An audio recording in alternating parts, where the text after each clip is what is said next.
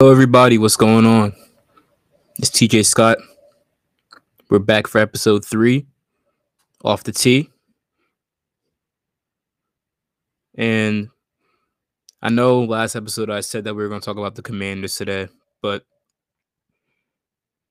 yeah, guys, I'll be honest. I'm going to have to postpone that or give a little brief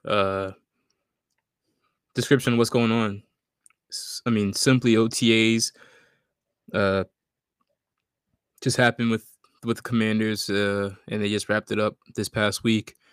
And Chase Young is in trade rumors.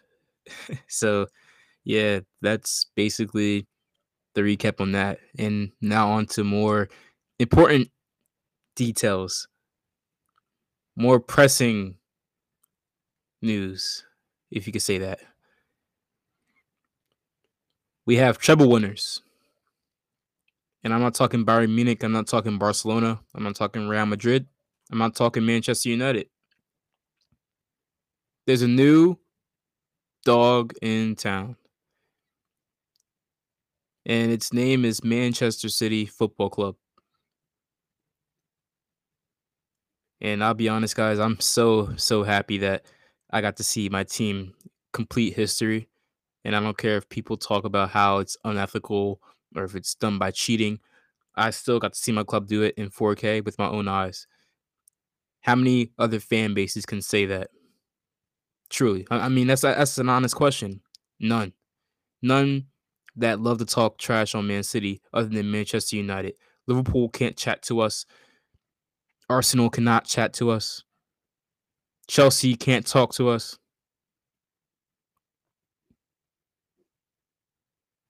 There's mad teams I know I'm forgetting right now that I know their fans have been relentless on City, but guess what? Our time is now, and guess what? You can keep talking, you can keep complaining, but that's not going to change anything at all. 2022, 2023, signed, sealed, delivered by my man Rodri in Istanbul in the 68th minute. Behind that goal, years upon years upon years of hard work from not only the coaching staff but the front office, from the players themselves, and from the fans. It's just a well-deserved accomplishment that can't be taken for granted. You know, this should be heard every single time a City fan talks about anything soccer related. We should be shameless. We should be just willing to just brag about it because there's not that many teams, like I said, that accomplish that. So, yeah, City beat Inter Milan on Saturday. Sorry. And I think 1-0 didn't really give justice to how good the game was. I thought it was very entertaining. I thought there was a lot of chances. And it's a European final. It's what it was expected. And, City took care of business. They didn't fold under pressure. And they reaped the benefits. You got Jack Grealish going on like a 8-day bender, basically, with the amount of alcohol that he drank. You got, the boys living it up. You got the fan base living it up all across the world. You got Noel Gallagher in San Diego. And then you got the scenes in Manchester, the parade that just happened. It's all good from here, man. It's all good vibes. And honestly, thank you to everybody involved with the club for, making soccer happy, making soccer refreshing and just bringing a new perspective to the big boy table. This is the opportunity that you allowed, us as fans to now appreciate. And it's something that for real should not be taken for granted. My man of the match for the final is John Stones. I think John Stones was immense tonight, during the night. I thought he was very, very good in terms of transitions. But the one thing that I noticed that really wasn't showcased through at all this whole season, but always knew he had in his bag was his technical ability in terms of getting out of tight situations. Uh, there was a there's a certain time I forgot it was in the second half. John Stones was dribbling and he got past like one defender. Then he did like a Ronaldo chop and then he passed it to Foden. That was I couldn't believe my eyes. I thought I was watching like I don't know. I thought I was watching CR7 himself in the middle. I was like, yo, what's going on? But look, John Stones, man of the match, well deserved. And yeah, the boys in blue are on top of the continent, top of the league, top of the country, champions of Europe. You'll never sing that. Have that. Just like I'm about to give you transitioning out my European team of the season. And I'll be honest, I threw in some surprises, I think. Um and I'll leave it up to, you guys to decide if you agree or not. But here's the list. And I'm just going to go run through the names and then I'll uh talk about why I decided to choose these players. So, the first name on my list is Yassine Bono, the Sevilla goalkeeper, Barracan.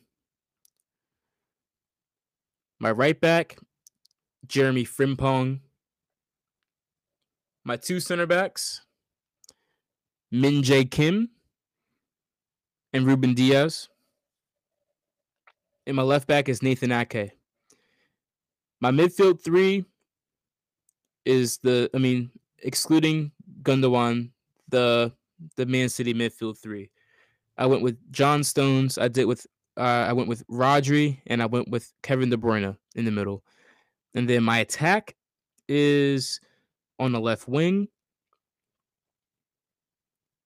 Vinicius Jr. from Real Madrid. My right winger, which I know he doesn't play on the right in real life, but in this instance, I just wanted to put the best three attackers. Kylian Mbappe from PSG in France. And the last spot, the number 9, I think the best striker in the world right now, Erling Haaland. So that's my list. The reason why I chose Bono this in my team, and I'll run through the list as I said, is because I thought he had a very strong European campaign with the Europa League as well as a very, very strong World Cup. I thought he showed very good potential, but also how good he is in the present, especially with the two penalty shootouts in the final of the Europa League, and then in the the quarterfinals of the World Cup. He yeah he showed that he deserves to have his name up there with the big boys, and I mean, long may it come because I really enjoy watching his game. He reminds me of like a B Tech Courtois, a penalty save monster, and overall just uh a great and reliable goalkeeper to have in the back. And then we can go to right back, Jeremy Frimpong. I thought for Leverkusen, I thought he was very, very good. I thought he was the best right back this season. And at the age of 22, he showcased not only his attacking abilities with 8 goals, but his defensive abilities. He can be described as, I don't know, like a right back, a right wing back under Xabi Alonso's formation, but Lord knows how much experience this man has because he's from the Man City Academy. He went to Celtic, and now he's playing Champions League, now Europa League footy with Leverkusen. So yeah, this guy, I th- he should get a move soon, obviously, because he's a monster in the back. But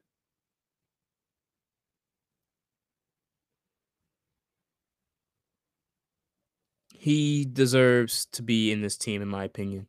So slide him in to right back, and then you got Kim, or yeah, Min Jae Kim from Napoli. He was basically the replacement for Koulibaly, and look, he helped his team win the first Serie A title in over 20 plus years, 30 plus years, and he's also linked with the move to the Premier League with Manchester United. And obviously, from a City perspective, I don't want him coming up to Manchester unless it's in blue, like in the kit that he's in right now. But bias aside, everything like that aside, he's a baller. He's a left-footed center back who can also play on the right side as well, but he's obviously more naturally on the left side for for Napoli, and he he's a monster, literally a monster, relentless defender, leader, very smart, very technical, willing to take risks in terms of attacking wise, and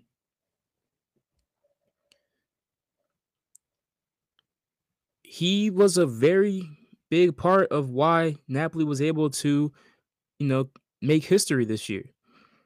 So that's why my man Min Jae Kim slides in there. Ruben Diaz, what a leader. Not the captain of Manchester City, not yet, at least, but he will be in the future as long as he's at the club. And this whole season, once again, he showed how important he is and why he should be labeled as the best center back in the world. He's he's a strong defender, very no nonsense in terms of taking risks sometimes when he knows he's being impressed, but he's also very experienced in understanding when to make certain passes and also how to slow down the play versus how to speed up uh you know our flow of attack. And you can also see during the game, he's communicating to not only, his defenders, not only to Ederson, but he's communicating to strikers. He's telling Erling Haaland what to do. He's telling, De Bruyne what to do sometimes. And he's one of those guys who, obviously when he signed for City, he wasn't the main target. It was Koulibaly. But praise the Lord that we ended up with Ruben Diaz because he is a monstro, straight monstro. So that's Ruben Diaz. Ake slid in for Cancelo, took that left back position, and just rewrote it into something that I've never seen in terms of a back, left center back type of system. It's insane. And it just shows Ake is a smart player, very underrated player who deserves to have his flowers. So he scored big goals in the year. I remember the one against Arsenal. So look, he's in my team as well. The midfield three, De Bruyne, Stones, and Rodri. I thought it was hard. It was between Stones and Gundogan for me, and it was kind of hard. But I ended up going with Stones just because of the fact that I thought he was more important for us in terms of transitions, in terms of defending, and I thought he really provided a nice stable rock for City to obviously be confident in terms of or in terms of the defensive side of the ball. So Stones is in there, Rodri's in there, De Bruyne masterclass, just a brilliant mind. He's in there, and then you got Vinny, who on the left wing for me is the best left wing in the world, and he deserves his name to be up there every single time.